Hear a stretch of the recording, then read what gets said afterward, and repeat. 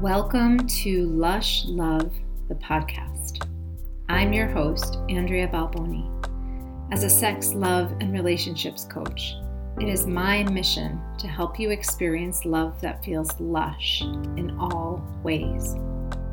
With me today is Shani Silver, a humor essayist, podcaster, and author of the book, A Single Revolution. Shani supports women around the world in reframing singlehood so they can live more fulfilling lives starting now. Hello, Shani. It is so great to have you here today. Thank you so much for having me. I'm so happy to be here. I am really excited to have you as a guest because your book, which has recently come out, A Single Revolution, really spoke to my heart. And I felt that it would also speak to the hearts of many women. And so I was super excited to have you on to speak about some of the themes that came through in the book that I've definitely lived and experienced.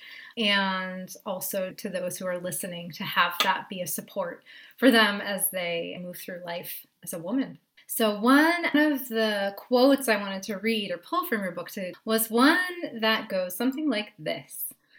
I'm trying to help singles view singlehood as something other than a problem to fix it. By reframing the way you view and experience your own singlehood, you increase your self-worth around it. So I had wanted to ask you if you could speak a bit to the reframe that you're mentioning here, and also to how it affects self-worth. Sure, I would love to.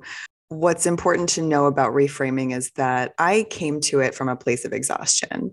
I had been dating fruitlessly for a full decade, and there came a moment of absolute exhaustion. And it wasn't just exhaustion with dating or exhaustion with searching for someone, it was exhaustion with the frustration around those activities. I was tired of being single. It was enough. And I finally asked myself if this was how I wanted to live my actual life.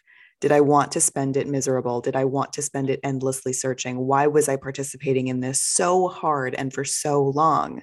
And so it'll happen at different times for different people. I'm kind of slow with certain things. It takes me a while to come around to certain things. And apparently dating was one of them. Singlehood was one of them.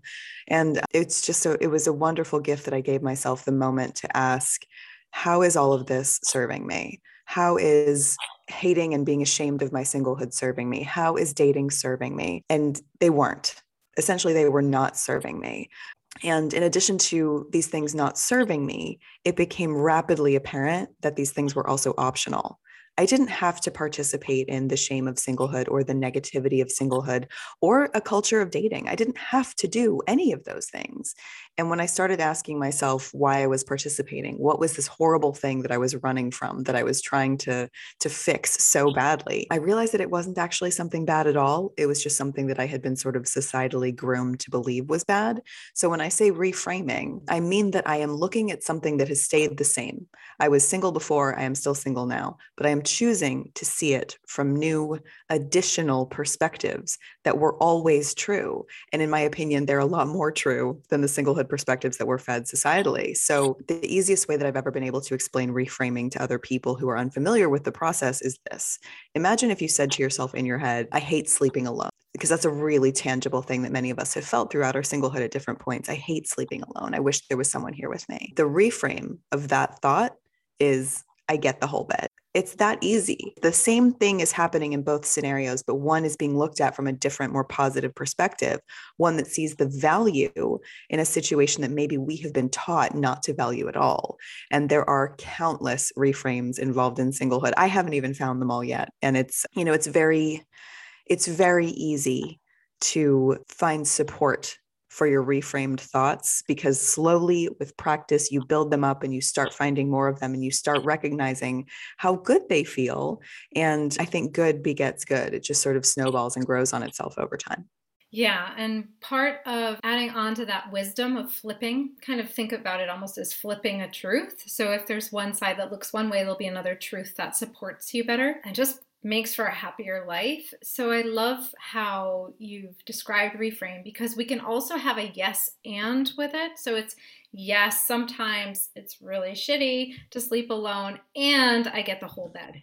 and I get to not be woken up by someone snoring. Another point that you make that I also love is that can we begin to see other people, other women in relationships that really work and say, I'm really happy for them. Can you speak a bit to that, how you also switched that perspective? Of course, I'd be happy to.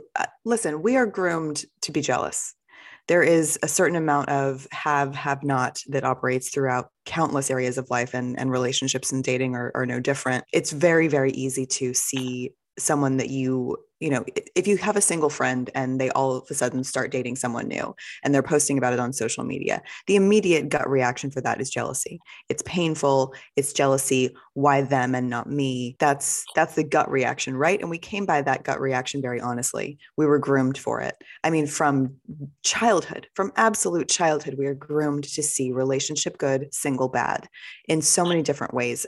And I'm not just talking about like popular culture or film and TV. I mean, within our families, within our friend circles, just within society, we're groomed to believe that a relationship is the correct way to be and single is the wrong way to be. So that jealousy reaction, you came by it honestly, and you can forgive yourself for having that. But the way I was able to shed mine was, first of all, slowly and with practice. This is not an overnight snap of the fingers, but it is possible. I asked myself, what is my personal culture? Who is the person that I want to be? What do I want to operate as in this world? Who do I want to present as myself out into the world? And I did not want my personal culture to be one of jealousy.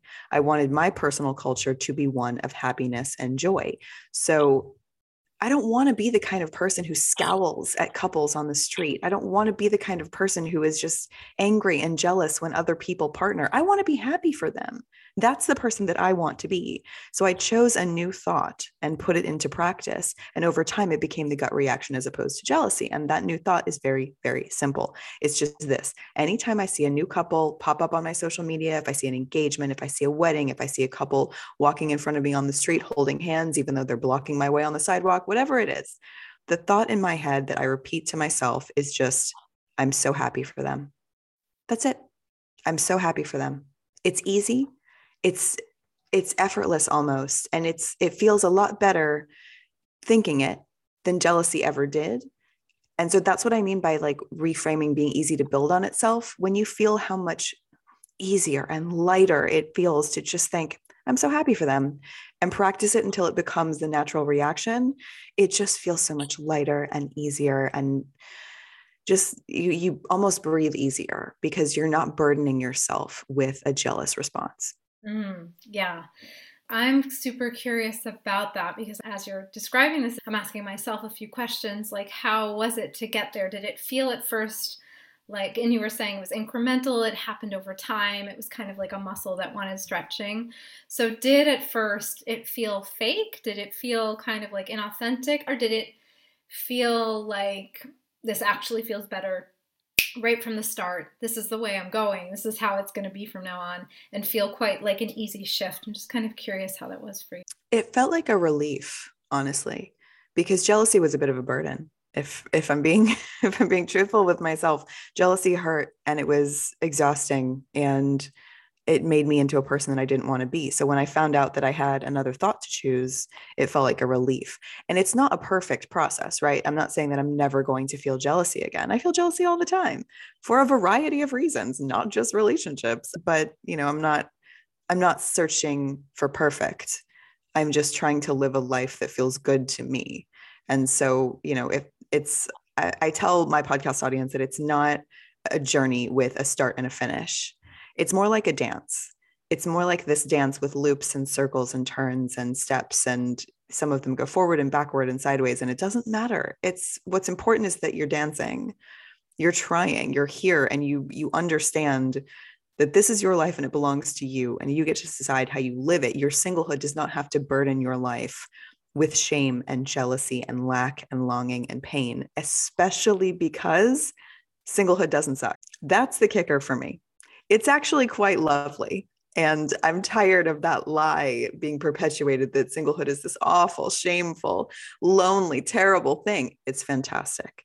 It is so fantastic. And I'm very concerned that many of us in singlehood will not realize how wonderful being single is until we are partnered.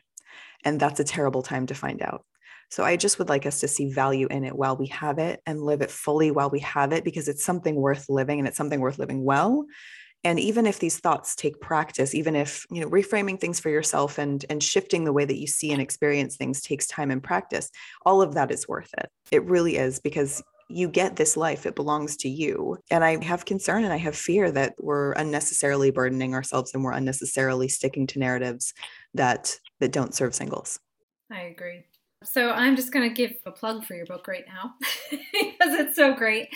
So consistently throughout the book that Shani's written, she gives very simple reframes that can happen in so many different aspects of living a better life when you are single. We'll have it in the show notes. Check the book out, and her podcast as well is amazing. And I feel that the examples that you use and the way that you speak to things is very, very helpful in shifting mindset and shifting the way that we are with and can be with being single. Another thing that I really love that you alluded to was timeline. So everyone's timelines are different. And we can really get wrapped up in this thing of it should have happened already. I'm way behind everyone else. If you could just speak to how you came to respecting your own timeline. Sure. The easiest way that I can explain it is, what would you rather have? Something custom and tailored to you, or something off the rack? Because I want something custom. I want something specially made for me, tailored to me, that perfectly fits me.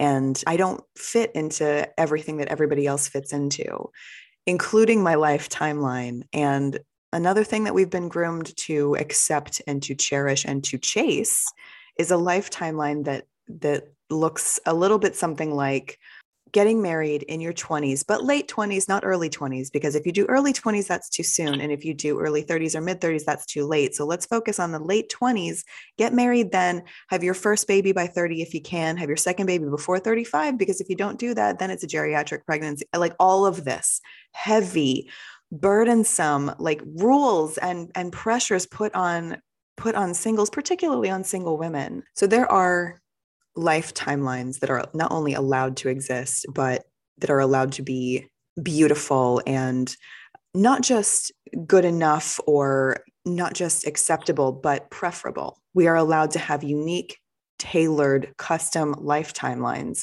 that are preferable to the life timelines that we see everybody else have. But because we have this very human nature to want what other people have, and in addition to wanting what other people have, we also want to find acceptance and validation. We're human beings. These are wonderful things. Acceptance and validation feel good. Don't feel ashamed for wanting those things, but just know that you don't have to strictly rely on external factors to give them to you. I really caution against making your timeline look like other people's. And also I caution against feeling like a failure when your timeline doesn't look like everyone else's, because there might be a benefit to that you're not seeing.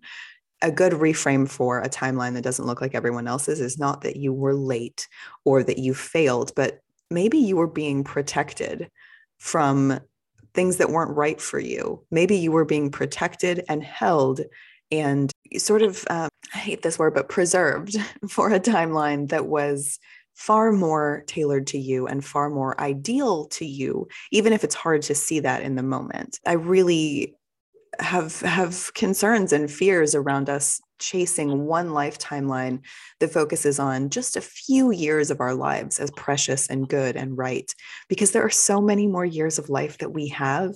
And I refuse to live all of those years in shame or lack or with failure feelings because my life timeline looks different than someone else's. My life timeline looks like me. It looks like me and it fits me. And I don't look back on any years of my life with regret. I'm able to now see them for the gifts that they were. I don't look back on my dating history or my singlehood history, and there isn't anyone back there that I would want to be married to now. So I know that I was being protected.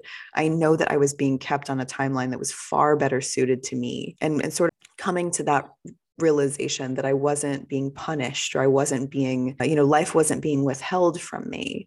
I was being protected so that I could live a life that is far more ideal for me. That feels amazing. And switching that thought in my head has just made me feel so lucky. And when have you heard a 39-year-old single woman say that she feels lucky?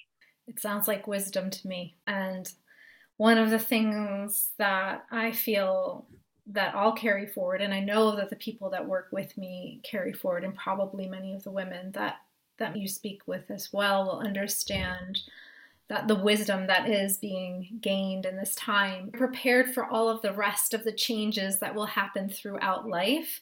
So when you are in relationship and things are shifting and moving and changing and don't look like everyone else, because there is no everyone else, everyone's having their own experience, then you'll be able to be with whatever your unique experience of relationship, however it looks, in a much more joyful way. So wherever you are in life, wherever you're sitting, is really a deeper wisdom of being with whatever you are experiencing and how you relate to that, which is exactly what you speak to, is how are you relating to being single? How are you relating to your life as a single woman? How are you relating to your life as a woman? Taking out that whole describer of whether you're single or not single, or whether you're in a relationship, because we're relating all the time. And I know you speak to this too. We're relating all the time with people, with the non-human world, with ourselves. So we're relational beings by nature, and really feeling your unique wisdom gained, and also to everyone who's listening to really be able to have a look at what you have experienced in life and take those nuggets. Sometimes it takes us a minute, like you were saying, to understand them, and see them as golden moments almost. It's a process. It's a process like every other. So yeah, that is, I think it's the richness of being human, because it's poignant. It can be sad at times, it can be joyful, it can be blissful and pleasure, but it's all of it. So we are coming close to time, so I'll ask one more question. You describe a prologue life. So I was wondering if you could speak a bit to that. I definitely lived a prologue life for a long time. Sure. So a prologue life is, in my opinion, a pretty feminine thing. I think it's something that women are groomed to believe in. And I think maybe the male side of things might view relationships and marriage as an epilogue. And so you got two pretty competing goals there. What I mean by a prologue life is that your life isn't real yet until you're partnered.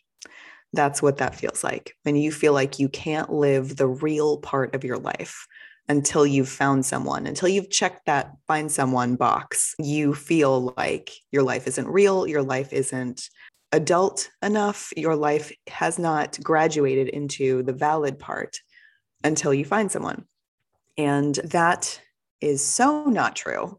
But it's something that's keeping us hidden and small and occupied with dating when maybe we don't need to be. So a prologue life is, in my opinion, one of the first things to shed in order to reframe the way that you feel about being single, because your life is real and valid in this moment.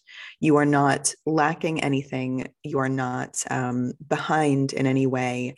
You are valid as you are right now listening to this. There's nothing missing about you. You came into this world whole and you continue to be so. But we've been taught to think that your life doesn't really start until you find someone. Then you get to do things like go on trips with people and have nice appliances in your kitchen and throw dinner parties for all these couples sitting around a table. And there's just so many things that we only assign validity to when they're done in pairs. And that keeps single people from experiencing so many wonderful parts of life. And that's just unfair. It's unfair and it's unnecessary. And it's very easy to break out of. I think one of the first things I did to validate myself was buy a Cuisinart. I always thought in my head, like, no, I'll register for that one day for my wedding. This is literally a thought that was in my head for like a decade. And then I was just like, wait a second, I want one. And I have no idea when I'm getting married. So what am I supposed to do? Just wait into infinity and in order to not have to like chop everything by hand? I think that's ridiculous. I want a Cuisinart. So I stopped waiting for a husband and I waited for Black Friday. And then I got a great deal on a Cuisinart and I still have it. It's in the kitchen right now. I use it all the time. There is no absence of validity in your singlehood. I used to describe it as feeling like I was chained to a starting line and I couldn't start running until I had a partner. And all my friends were just lapping me on this track. And I was still chained to the starting line. And I thought the only thing that could unchain me was partnership. And I just realized that I was able to unchain myself and just start running and start living and doing all the things that I thought I had to wait for a partner to do. You don't have to wait to do anything. You can do anything you want to by yourself. That doesn't make it less valid. That doesn't make it a worse version of that thing. It doesn't. It really doesn't. And I'm sorry that society's views on singlehood don't back up what I'm saying. But until they do, you have to back them up for yourself. And it feels really good to do that. And I hope that that provides some comfort where society does not provide validity. Yes to breaking free from the chains. Oh my goodness. Especially for women, we can really put the breakers on, even in career, even in moving countries or places or wanting to live life in a certain way. And I was one of those people. So, any last thoughts that you would like to share with the people listening? Just a measure of comfort and support and community to anyone who's listening to this who is miserably single, who is frustrated, who doesn't understand why the search has to be so hard and so lengthy and so exhausting and so fruitless. I was where you are. And it doesn't have to stay that way. It really, really doesn't. And you don't have to wait for partnership to free you from this space. You really can change the way you think and feel about singlehood. I have been you, and I can assure you that it is possible. And it is also really worth looking into because we're alive and we get to be as happy as we want to be.